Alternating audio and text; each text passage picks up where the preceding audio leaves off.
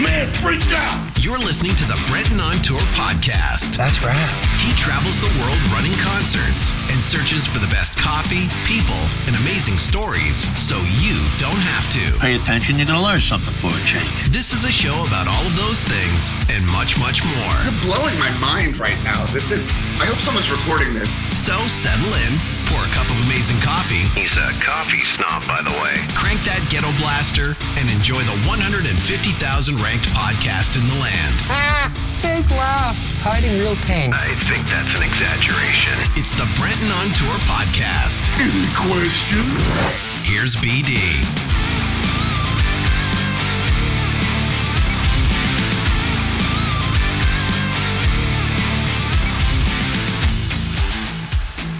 Friends, what's happening? Welcome back. It's the Brenton on Tour podcast for another week, continuing with the Sober on Tour series. I'm getting lots of feedback. So far, my inbox on this thing, and I touched on it before, people don't make a lot of comments on the socials. They'll make the occasional comment on the socials, but I get a lot in the inbox. Hey, I'm 3 months in, I'm 28 days in, I'm 30 days in, just not really telling anybody yet. So, hey, to each their own journey, all the rest of it, good for you. And, everyone that's listening to this and supporting everyone and the guests that are coming on, I appreciate it because, we've been doing some really great feedback. And thanks to my guest Todd Kearns last week for coming on. Imagine touring with, small town prairie boy, and he's playing with the guitar player from Guns N' Roses, who's the most famous drinker in the world. Yeah, probably. Anyways, and playing in a band where you join that band and then he's sober. You're like, what? Slash is sober? Yeah, it's a whole thing. But good on Todd for maintaining that world and having got one of the best voices in the world, and he's maintaining it through sobriety as well. So good for him. This week, I got two friends of mine that do what I do. We travel the world and run concerts in various forms. And I wanted to touch a little bit about what's happening in our world from our perspective and what we see on a regular basis out there, and some of the different changes that we've been seeing in the business. The two gentlemen that join me today are sober as well. Just how we're doing it and how we're maintaining it. So I'm going to welcome to the show Justin Fry. How are you, sir? Welcome to the show. And Jaime Horton. Gentlemen, welcome. Good to see you. Hey. Thanks for joining me. Happy to be here. Now, You guys are. I'm out. Justin, you're out. Jaime, you're just home, and it's been an interesting one out there. Kind of noticing as we get back on tour and sort of seeing the changes in what we're going through, post COVID and all the rest of it. It's definitely been an interesting kind of touring time to get back out there. It's got a new kind of tone vibe to it. I don't know. It's kind of weird. So first things first, how has tour been going? Jaime, let me start with you because you just got home from a tour. But how's the new touring going for you, man? Well, it's completely different. I mean, I came out with an act when we were still kind of hot, just right on the coattails of COVID. And everything's changed. I mean, from top to bottom, it's just COVID just brought in a whole nother aspect of, things we have to worry about and work around and work and deal with and everything. And then it's also been interesting to see, how it's changing as we come out of it. But yeah, definitely a big impact, with the testing, the bubbles, on your days off, hey, don't go out to restaurants, don't go out to public places, don't. So I think that was a big change for a lot of people, and then of course just the virus being out there and then, being on the road with it and, worrying about getting sick on the road with it. So it's weird because we, the touring that we're used to, band dinners and things like that, the bubble and the bus, the separate buses and everyone not really interacting and it's crucial. I mean, you got to keep the thing rolling. Yeah. But it's such an odd thing to be out there now, and you're on your own a lot more. fine. Some people welcome that. We've all just come from a world when we've been alone for 2 years, but it's just an interesting, lots of hotel time, lots of just being by yourself and all the rest of it. Justin, what are you seeing out there? Yeah, it's definitely an interesting time. I also got back out to work in the back half of last year, and seems like so far, it's different in different places that you go, and it's been interesting to kind of see, what areas, what venues are sort of more stringent about things, and then how we adapt and deal with that. But I definitely agree with you about this moment being an opportunity for us to sort of look inward, because there is more sort of forced alone time. And that's why, I was excited to join you today. I'm really appreciative that you're doing this kind of thing, because the attention to mental health, especially in our industry, especially in these times, I just think is really important. So I applaud you for that. I'm happy to be here and talk about it. It's cool. Yeah, it's an interesting one, because mental health is a thing in this business that we can add the layers to it. We're away from family. It's 7 months away here. It's 8 months away. It's in and out. Then you get home, and then you got to unwind, and then you got to get back to it and go back out. So that's always been a thing. But then people go home, and then COVID hits, and now you're at home for 2 years. And some people needed that break. I mean, I think our business has not really had a break like this maybe ever. September 11th, there was 2 weeks or something like that, but there hasn't been this break of 2 years, which gave everyone a chance to kind of slow down, but also reflect, as you said, Justin, and talking on that kind of that world, to kind of look at where you're at mentally, all the rest of it. And that worked for some, not for others. We've lost some people in our business, and it's tough. And I think our business needs a pretty decent look at, a really good look at mental health and how we're maintaining. So these conversations are happening kind of internally on the bus and some other little things, but I rarely get a chance to talk to a whole bunch of people about what they're seeing, and then little things that we can do to try to maintain being on, keeping our mental health and all the rest of it. So I guess the big thing that, we're gathered here to talk about being sober on tour, but I want to start with a question here, sort of like, what kind of changes are we seeing on tour when it comes to sobriety? We can get into like our individual kind of journeys for a minute, but I have really noticed, at least since I've been back out and towards the end of the last run before COVID, the real push on being fit, being active, mental checks, mental health, all the rest of it, really in the last 3 to 4 years. And then on this run, and since COVID's hit, I'm really seeing these kind of check-in kind of moments out there. So my question to you guys is sort of, what kind of changes are you seeing on tour when it comes to sobriety, but also to mental health and being fit and being out there? Let's go, Justin, you're still out there right now. So let's have a get your thoughts on this. Sure. I think one of the biggest things that I've noticed is that people are more open to talk about it. People are, at least some of the people that I've been touring with recently, as opposed to the past, don't necessarily have a stigma attached to it, and understand the value of sort of operating at peak performance. And to do that, they really, from artists to crew members to individuals involved at different aspects of the production at a venue, we work long hours, we have demanding schedules, we travel, we have long days.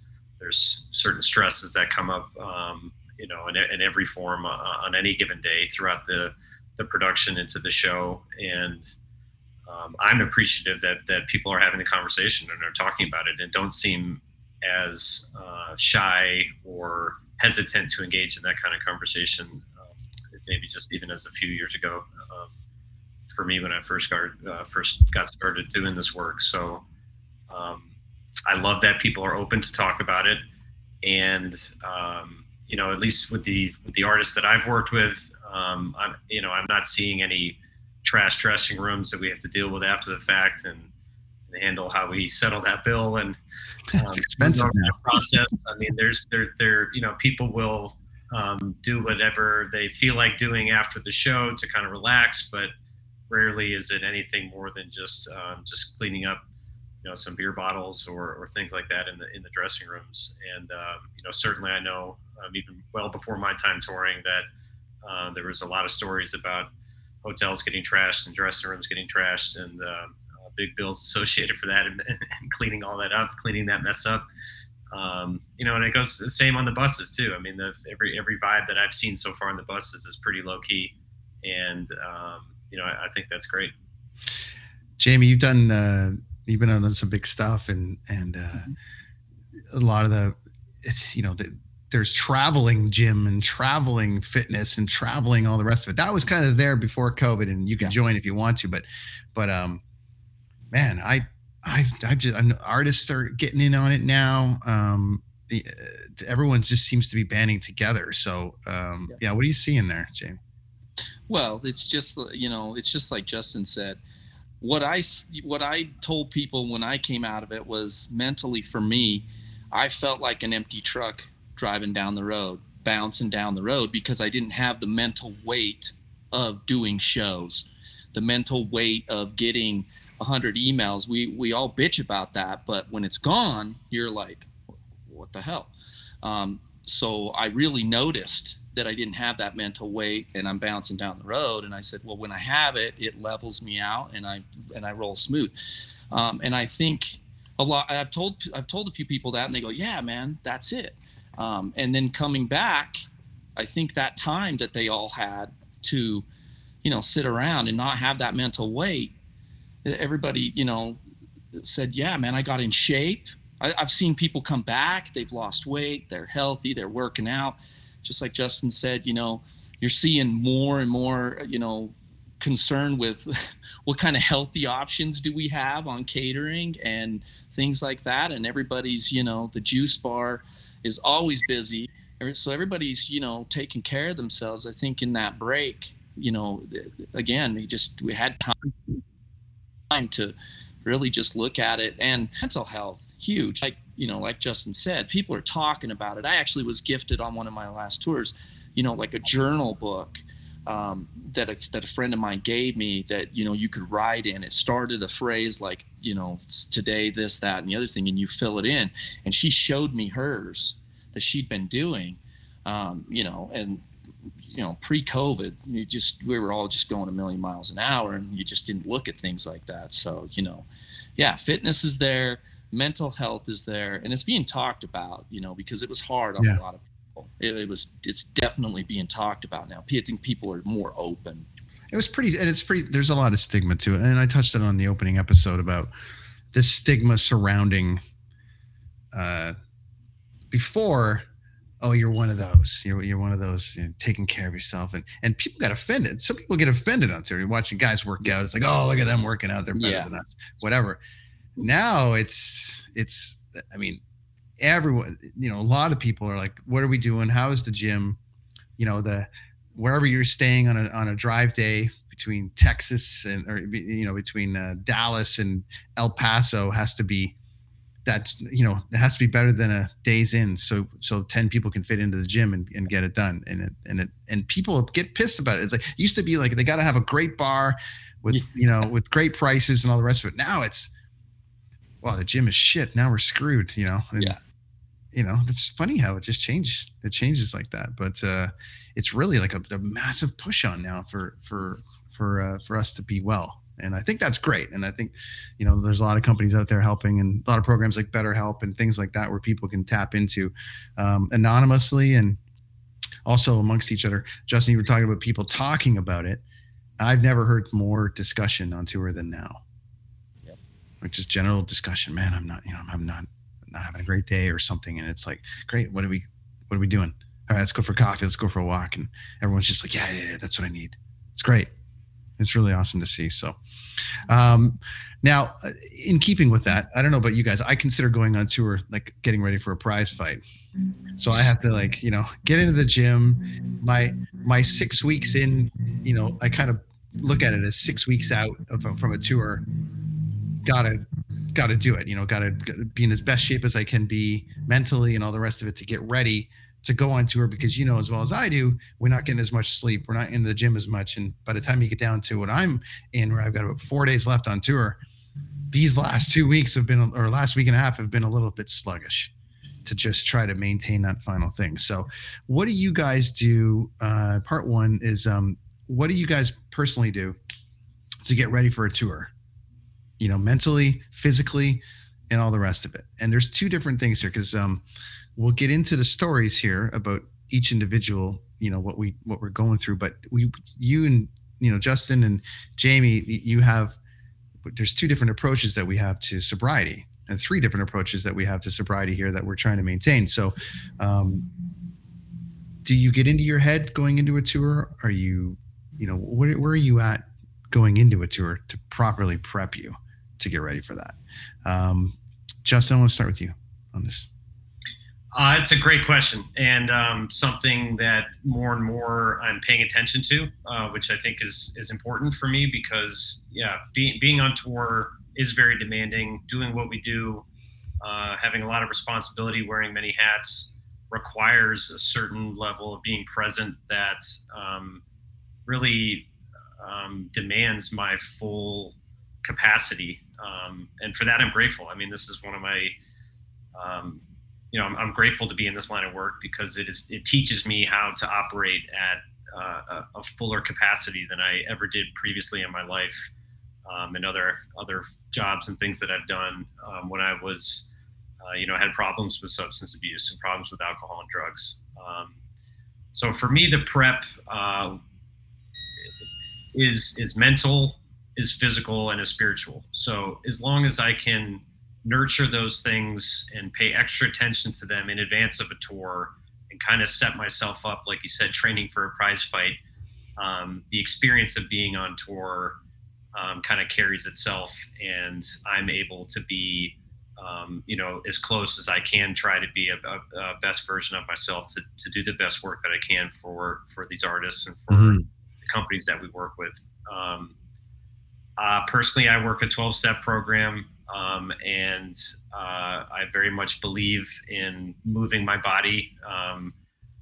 Physical sweat is a way for me to relieve stress and to kind of maintain discipline and develop a routine, which is helpful for me, especially in advance of a tour, because, not every day can we get to a gym. Not every day can I find an outlet for my support groups.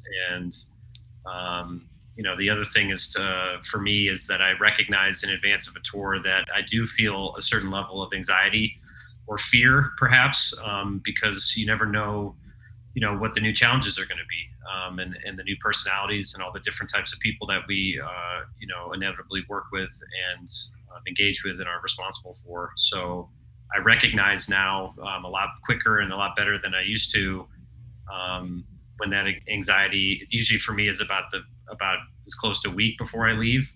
But I quickly try to change my perspective and realize that all I need to do is be myself, and I have confidence in myself and confidence in what I do, and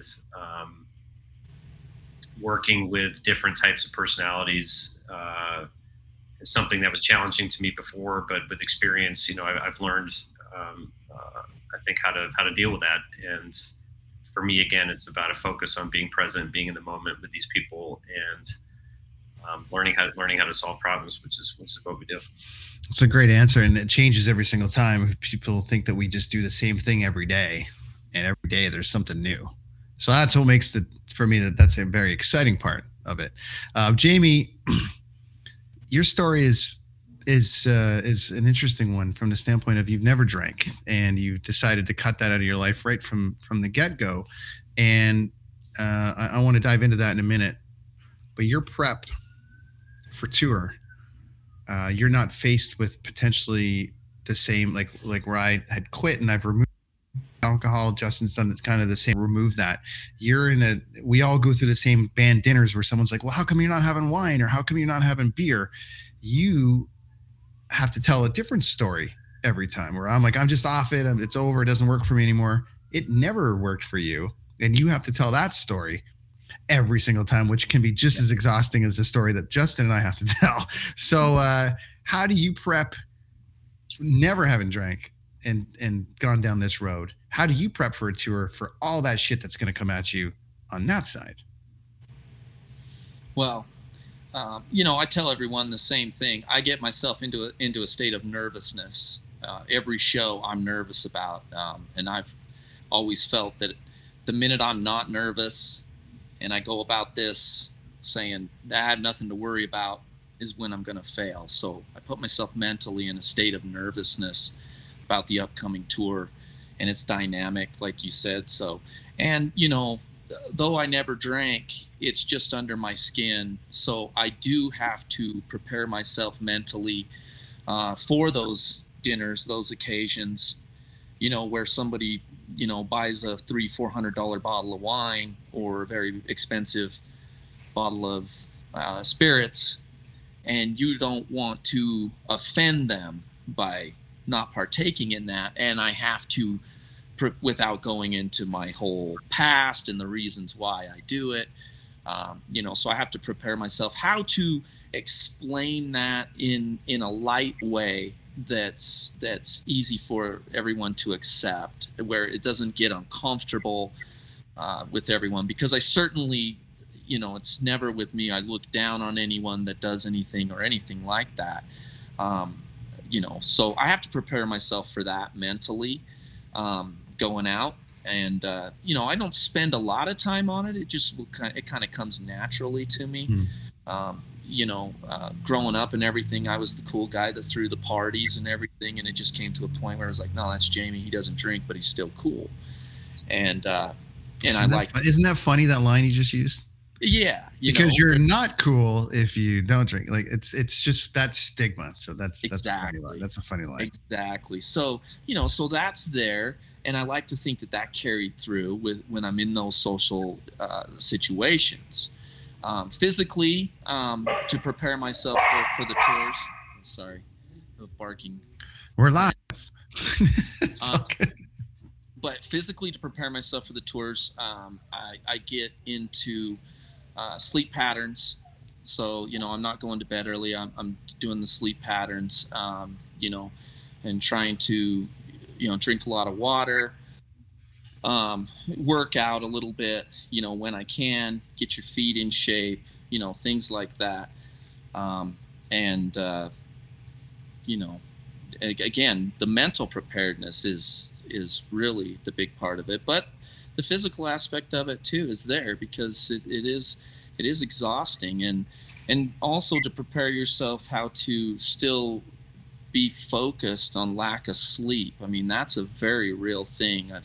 We've all seen the videos of what sleep deprivation does to you, but we've all had the moments where you're just kind of staring and you got to catch up, buffering or whatever, so I have coffee for that now.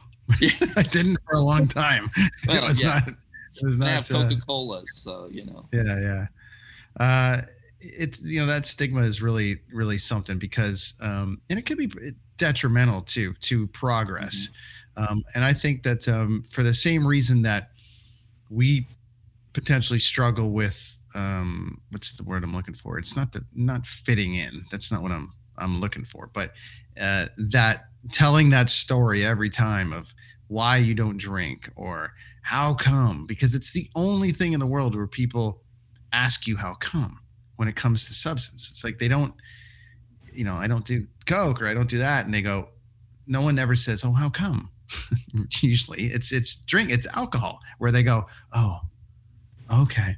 And it can knock people off. It can just knock people off their journey, or if they are, because it's just like, I'm just tired of this shit. I'm just trying to answer into this or trying to explain stuff to people. But I'm hoping that through these kind of chats and more of it, that stigma will go away. How do you maintain that? Like, do that, Justin? Do you We get asked all the time, do you want to drink? And say no. And then we got to explain the story. Do you ever get tired of explaining the story about why you're sober? Or do you just tell it, own it, and be like, no, let's do it.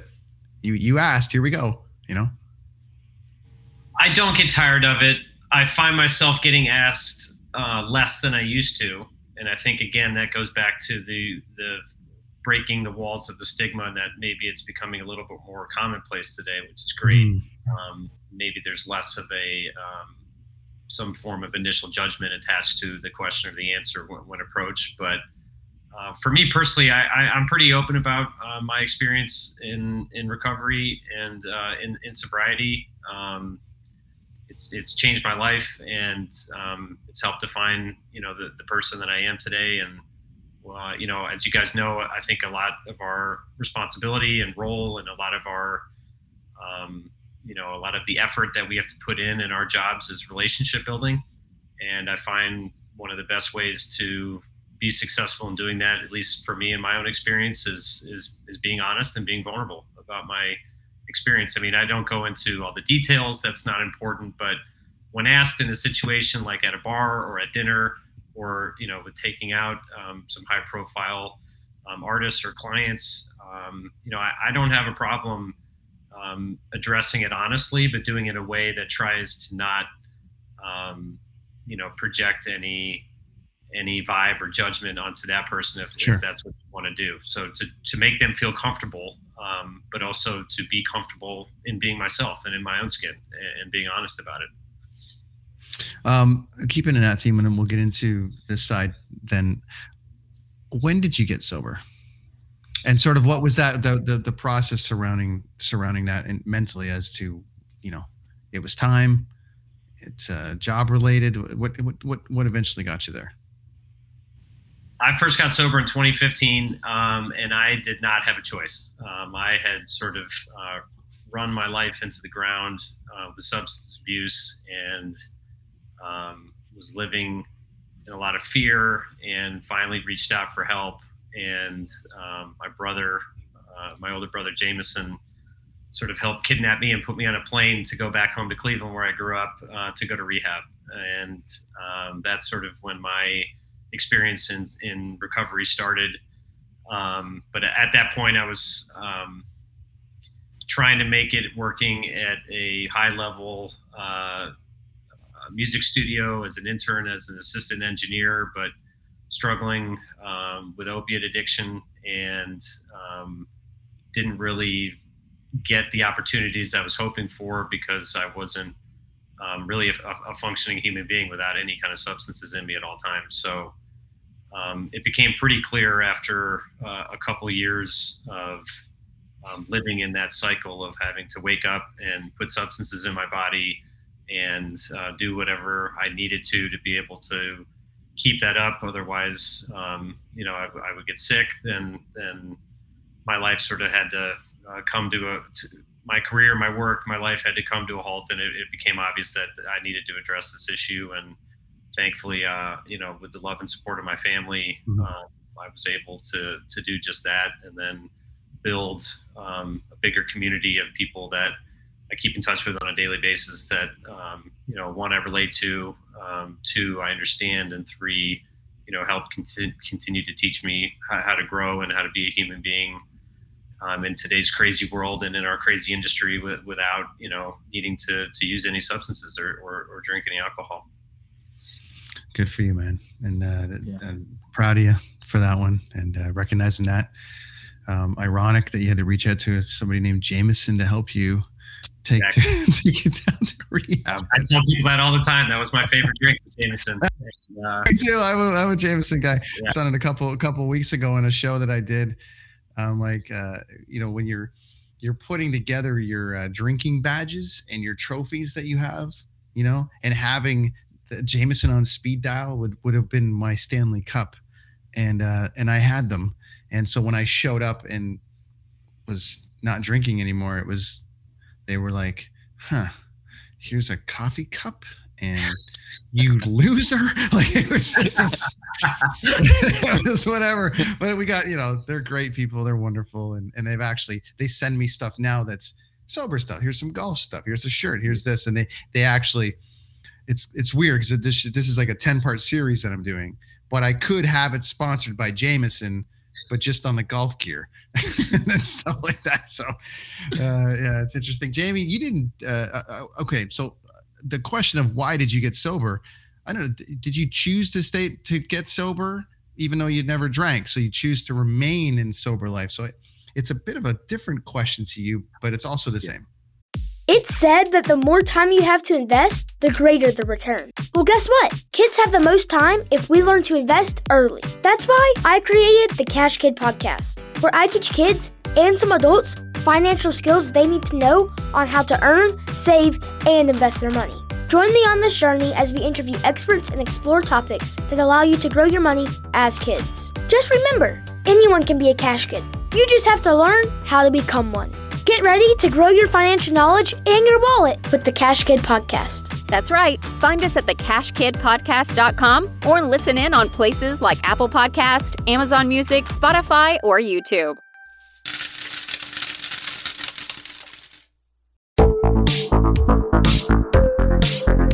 Hi, I'm Connie Thiessen, the host of Broadcast Dialogue, the podcast. We focus on Canada and the challenges facing Canadian radio and TV, as well as highlighting those moving the industry forward from podcasting and streaming to new broadcast tech. Check us out at broadcastdialogue.com or your favorite podcast app. Yeah, so, I got to give you a little background of my upraising. Both my parents, died from substance and alcohol abuse. All my early childhood memories are house parties, drinking. I tell people this and they think I'm kidding. I could tap a keg before I could ride a bike. And so I basically burned out on it before I started. I tell people it's almost like that chip's just been pulled out. I mean, I was just over it before I even started. And I think there's that aspect of it. And that going back to when people ask why, I kind of give them that quick little response. But at the same time, going through school statistically with, my father heroin, my mother cocaine, drugs, drinking, the whole gambit of it. So statistically and genetically, it's there. I can feel it in me. I have an addictive personality. I collect sneakers, Legos, all kinds of, and when I go, I go. So I know it's there. It's just under my skin, And one thing that always stuck out with me was, in school, I had some teachers that literally told me, you'll be locked up by the time you're 25. Just because growing up and dealing with that, I was focused. It was more in survival mode than, being a normal school kid. And I wanted to prove them wrong.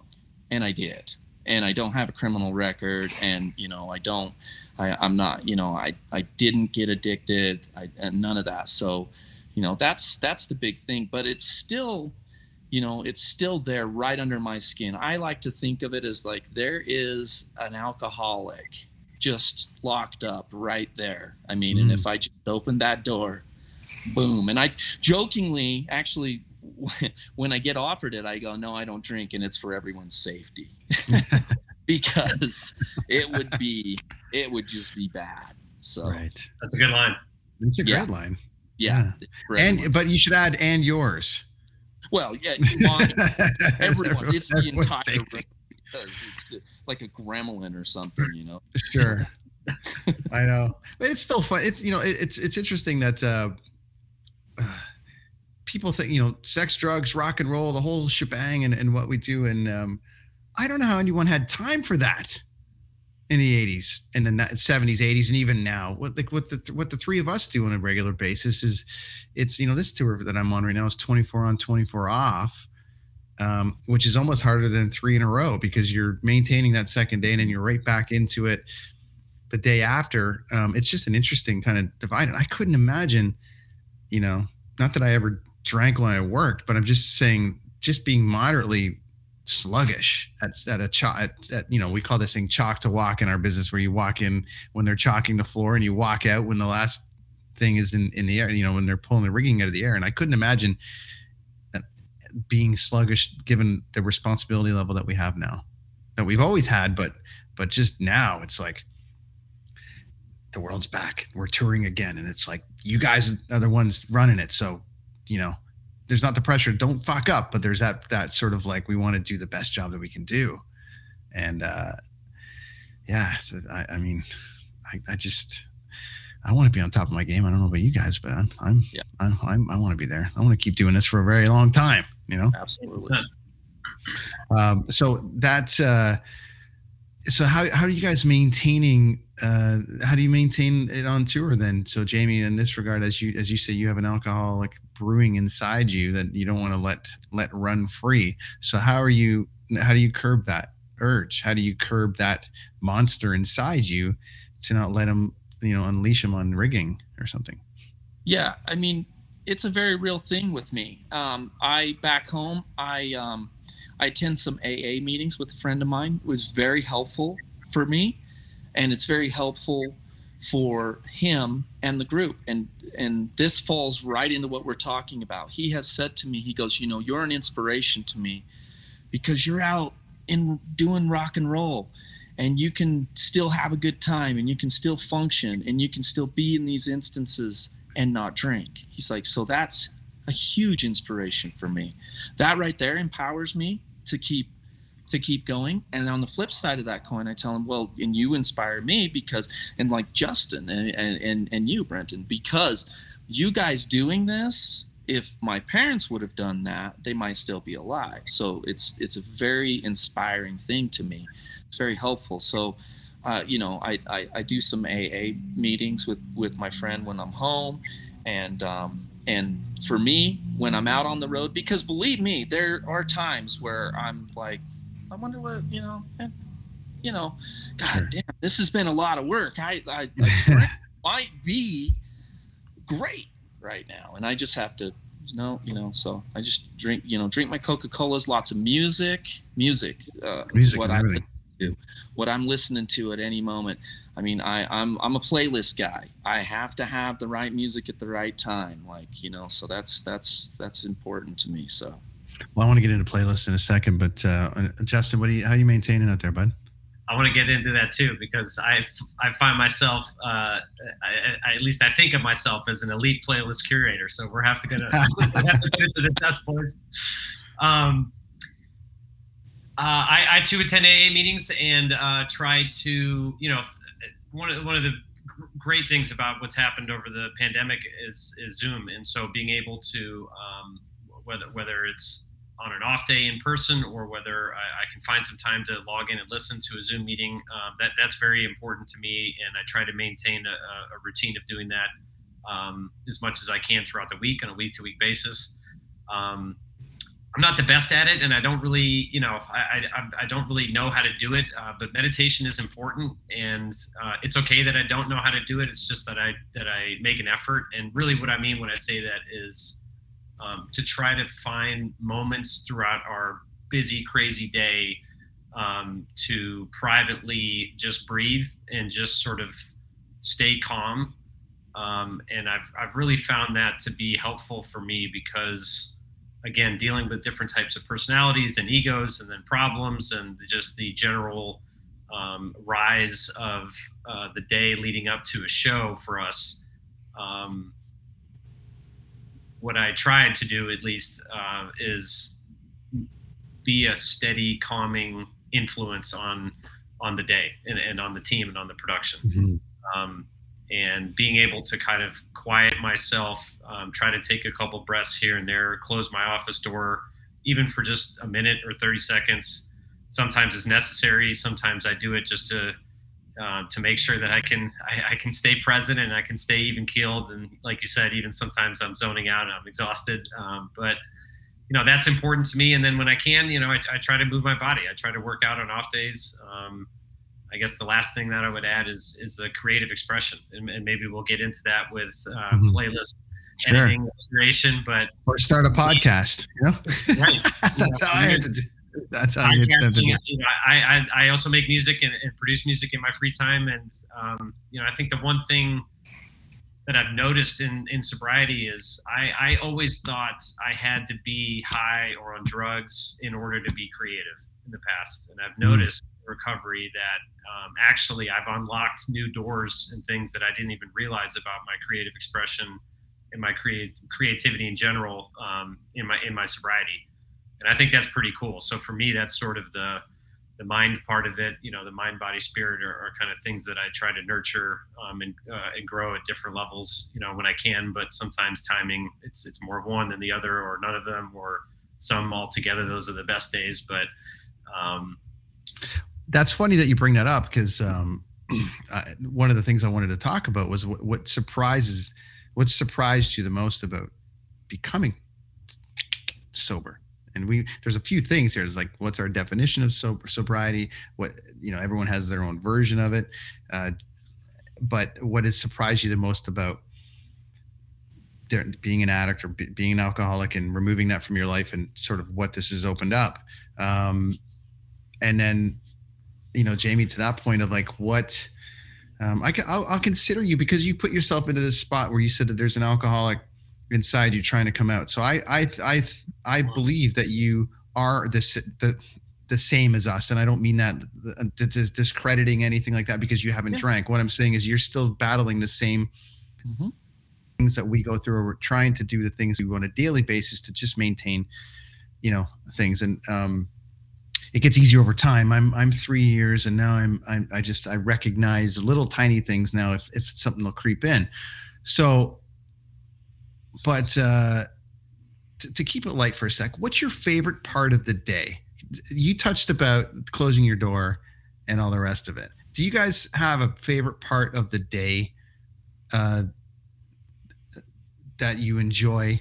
That, like, for me, it's 30 minutes before doors, no one's in the building, I'm sitting in a chair, the arena's empty, take a look around, everyone has done their job, all of us. And then I'm not talking about the people in the building, I'm talking about marketing, ticketing, buyers, everyone did their job to make that moment happen. And you sit there in complete silence, knowing that there's going to be 15,000 people in that building losing their mind. That's my day. That's my part of the day. And it's real clear to me, and I appreciate that day more than anything now that I've got a really clear head overall too. So what's your favorite part of the day, Jaime?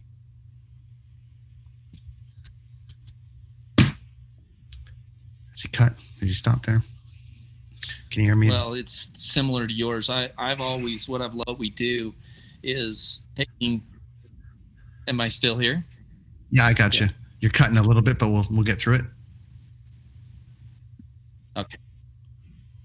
Okay. So my thing was when walking in and first thing in the morning, then turning it into something and then taking it back to nothing again. That's my big. Walk in the morning and it's just an empty arena floor. There's nothing there. We're going to build this show, and everybody that comes to it, they think it's taken a week to build that stage, and they think that it's in a closet in the building somewhere. And you say, no, we came in this morning and we're going to be gone tonight. You're going to come see a hockey game here tomorrow. So that calm when you walk in the morning and the floor mark starts and there's nothing there, that's cool. And then I project to later when you're going to climb into your bunk or whatever, and you've completed it. Yeah. And you're kind of like, looking forward to that moment. But, and the doors thing that you mentioned too, that's another amazing one as well. Those are, my favorites as well. And a lot of times, even just when the first, when the show starts, that energy, man, sometimes for me, I get even like choked up sometimes, where I'm like, man, this is so powerful, I've never missed an intro to a show I've done ever. I mean, I'll never miss it. That's why we do it. The lights go out. What the hell are we doing if we can't have that moment? And it doesn't matter if the act that you're doing is something you don't like, or whatever, just that power, the audience feeding off the artist. That's amazing. It's amazing. Justin? I'm no different than you guys. We're obviously all similar here and feel the same way. I love the calm before the storm, first thing in the morning, the quiet, the empty arena, other than, a conversion staff or local house guys that assist our crew on Walk and Chalk. But for me, it's the moments right before show start. it's the palpable energy with the bodies in the building, and I guess like you said too, at the end of the night, Jamie, it's the sense of fulfillment of pulling off a successful show and everybody feeling happy, and then on to the next one. So sometimes right before I crawl into my bunk, I do like to write in a journal and kind of reflect on how I feel in that moment and that gratitude, but also just sort of a little recap of sort of what the day was like. And sometimes, usually in between tours when I'm home, I get to open that up sometimes and look at it and relive the memories of maybe things I forgot just on the day to day about how it went. But for me, it would be the kind of those three key points: the walking in, the empty venue, empty arenas, the palpable energy right before show, and then kind of reflecting on the day in my bunk. But they're all therapeutic in their own way as well. Mm-hmm. You've got that calm, no problems yet. All the crew, we don't know if the crew's all here yet. You just kind of show up and you're like, nothing's happened yet. And then it's like, doors are on time. All right. And then it just slowly, and I try to tell everyone, from our world, it's always go, go, go, go, go. It's go, go, go, go all the time. So if you're not taking something for yourself, then you're wasting an opportunity. Right. And so a baseball player, that's their relaxed state. A hockey player, a football player, somebody on Wall Street, maybe they have a moment where they like the day and they can relax and see how their day goes. I don't know. Everyone has something that they have to take for themselves. And in our business, I try to tell our team when they come and visit or people out, I'm like, have you taken this moment to kind of like look around? And some people will just be like, whatever, it's just a show and it's whatever. But then there's some people that'll be like, I never looked at it that way. It's like, when those lights go out, every single person in that building is getting exactly what they want. Yep. Including us. I mean, as far as like everything worked that day, then tomorrow's another day. And then they work that day. And then. You want them all to work every single day. I'm sure we've all had our moments where the occasional thing doesn't. But what a therapeutic, great feeling that is when the lights go out and everyone's getting everything they want right at that moment. And on this tour, especially that I'm on, it's a lot of kids' first concert. It's a lot of parents taking their kids to the first concert and watching their kids react to the first concert. This is the most therapeutic tour I've ever been on, because I will move kids to the pit and watch them explode internally. And it's such a therapeutic feeling. Like it's a thing now. Like it has to happen. And that would happen with any concert that we do. I'm sure you guys, Justin, you have to move people around on your tour and stuff. And if you move them closer, what an amazing feeling. It's a lot of therapy. It's very therapeutic to us. And I think it's a great part of the day. That's the cover, but I know we're running on time here. So as far as your the biggest surprise to doing this job sober, then removing sex, drugs, rock and roll, the madness, and everything we read from Metal Edge magazine in the 80s and 90s, and Rip magazine and Rolling Stone and all this shit. What's the biggest surprise to you about doing this sober, Jamie?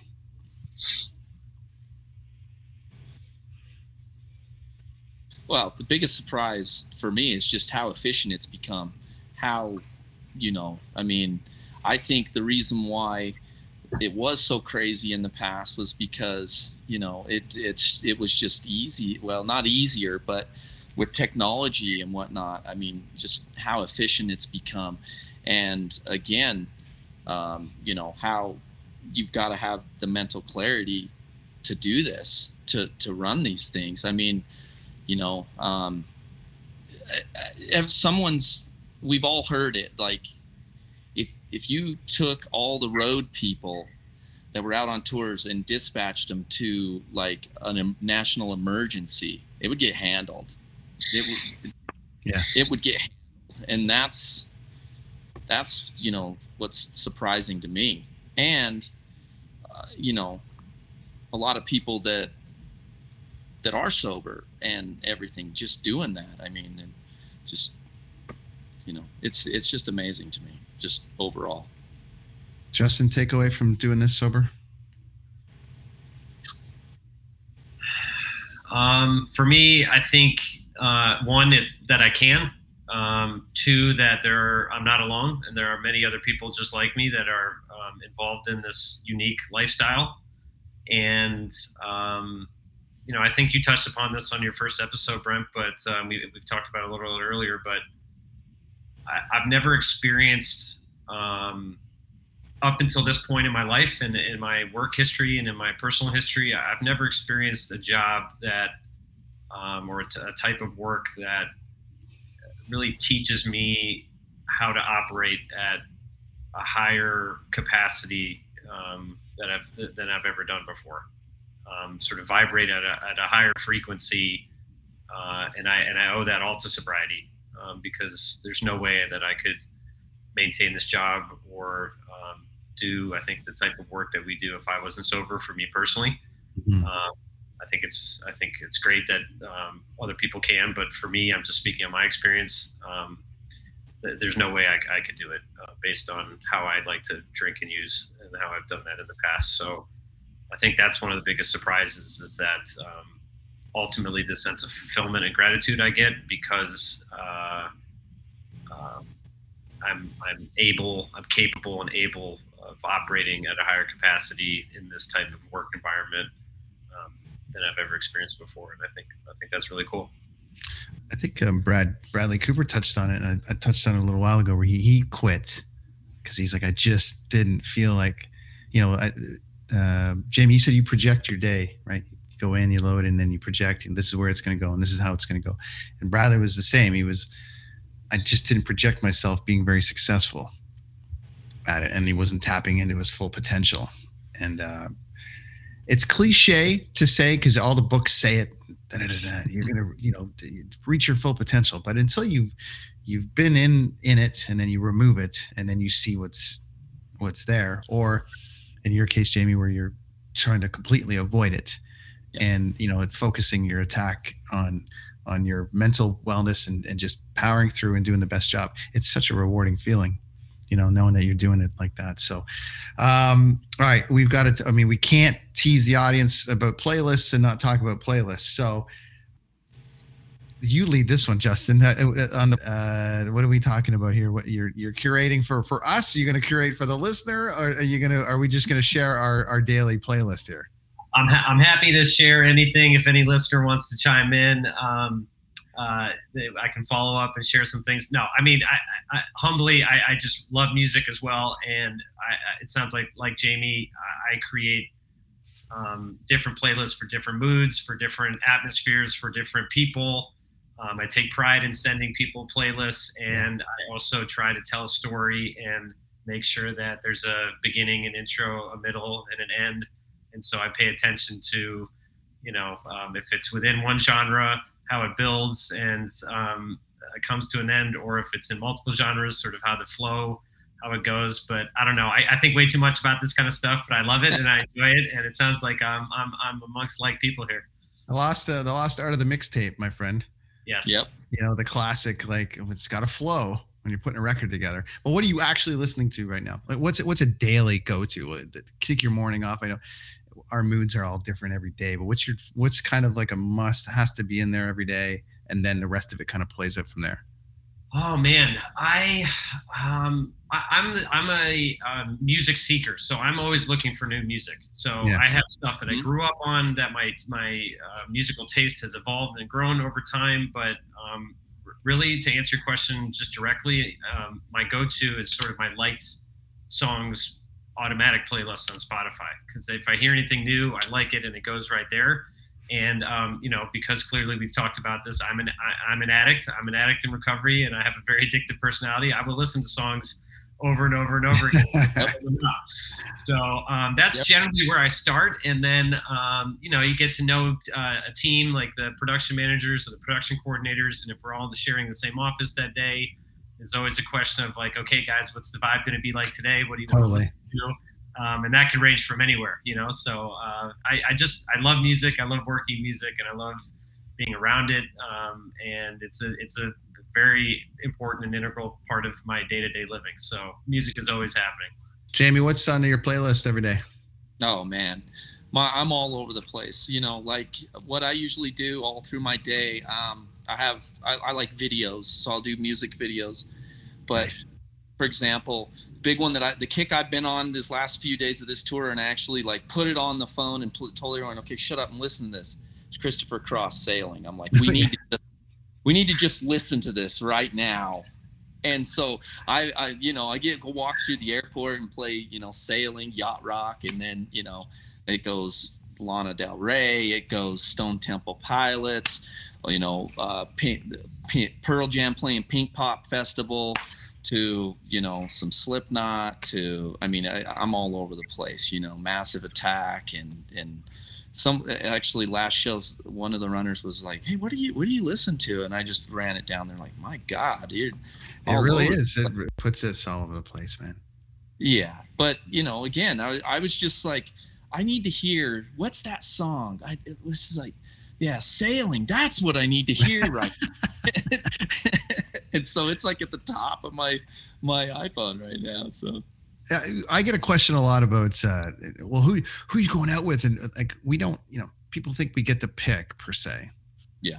There's like, oh, there's just a list you can just pick from. I'm like, it doesn't necessarily work like that. So you don't always go out with an artist that I want to say necessarily want to be with, but you go out with something that might be not in your normal genre that where you are or whatever. So I have to your point, Justin, like I love music as well. I have less patience for certain kinds, but I try to pull something out of every tour that I'm on, like a moment. So I go, all right, I don't dig the band, but that moment in that show was magical to watch. It was amazing to watch.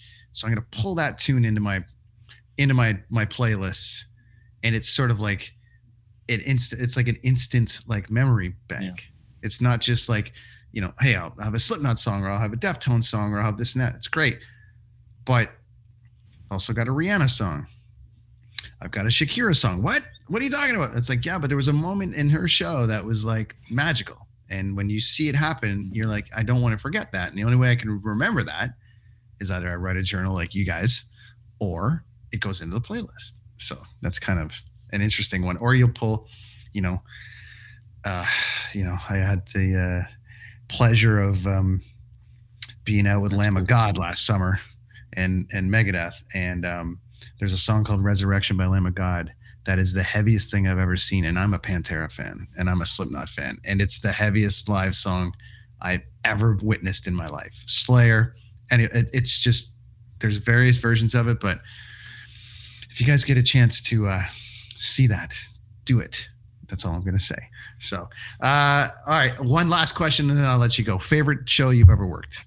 What's your best show memory? Like this was what a moment this was. What's your favorite show memory? Jaime? Jamie's going to freeze out on us on the last question. What? No way. Is he there? Wow, man. There he is. Wow. Jamie's back. He's back.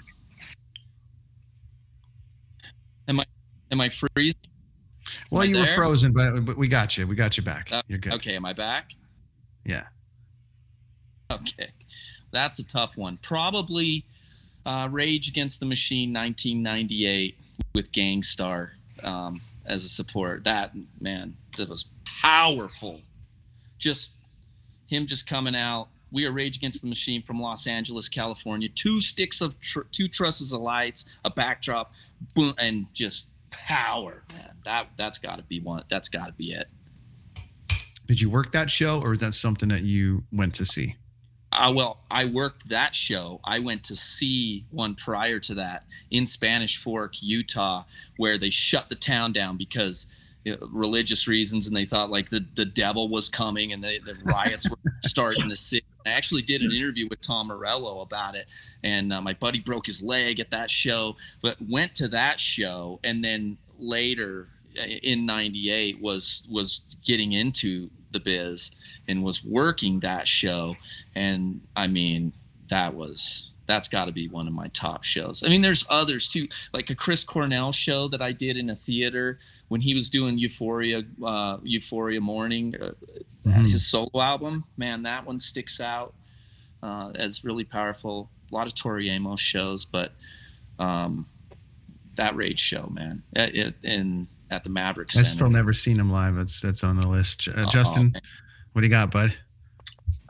That's a fantastic answer. You guys have been doing this a little bit longer than I have, but for me, what popped into mind was working a Bush tour, and third last song of the set every night, it was an amphitheater run, a shed run, and Gavin Rosdale would always run out and perform in the audience, and I volunteered to be his personal security on that tour. So I was running with him, and a lot of different fun memories from that experience. Guy's still in pretty good shape, and he would try to lose me all the time. And but one of my favorite memories was at the Greek Theater in Los Angeles, which is where I've called home for the last 20 years.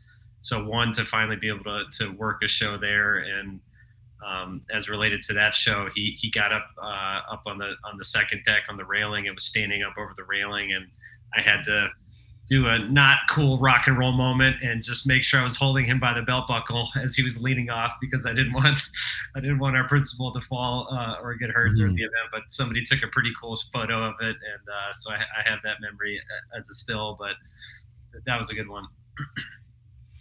Awesome stuff, man. Gentlemen, appreciate your time. And the purpose of this series is to talk about what's going on in our business a little bit, shed some light on it, and echo to everyone out there that it's okay, man. It's okay to ask for some help, or it's okay to talk to some people about it. Our business is coming off of it was a very stressful time before COVID, and then now COVID shut the business down and made it very stressful for our colleagues. Some, as we mentioned, didn't make it through, and some have come out the other side sober, or have come out the other side with reflection. And I'm here for all of it. I want to make sure that anyone watching this understands it can be done, and it can be done with help and with friends and with colleagues like yourselves. So I appreciate you guys being here. That is Justin Fry.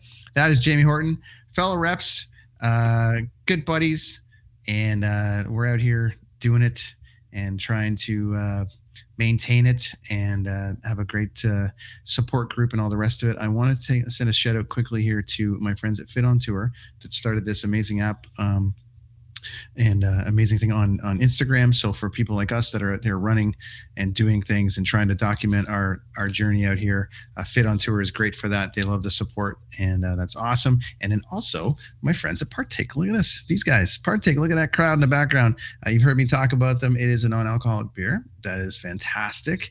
10 calories, vegan, gluten-free, and Ted and all the gang there have created this product for people. He had Crohn's disease, so he had to just stop drinking, but didn't want to. So he created one that allowed him to do it. And then it helps for people like me on tour that like the occasional taste of a beer, but there's nothing in it. So Partake, my friends over there.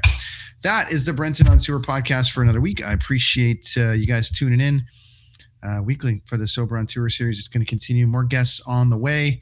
And thanks for your support, everybody. We'll see you next week. All right. I'm Jeff Woods, and I'm shining a light on music and the rock stars who make it. He just was one of those people. He stood out. He was a magic guy. He really was a magic guy. We all have faults. He had the same amount of faults as we all had.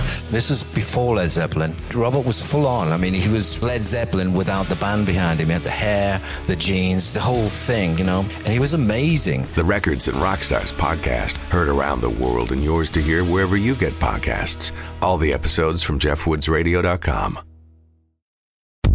It is your favorite girl. That's right, it's the Allie Mars, the one and the only.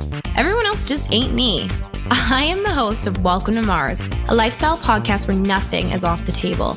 I have come a long way from sex and dating and have transformed the new vibe to all things lifestyle. We still talk sex, but I'm more interested in the journey, where people have come from, how they made it, and where they're going. Subscribe or follow to a brand new look and a brand new era. Welcome to Mars. Subscribe or follow on Apple, Spotify, Google, or at thealliemars.com. Because even with the new look, I'm still that same bitch you love to hate.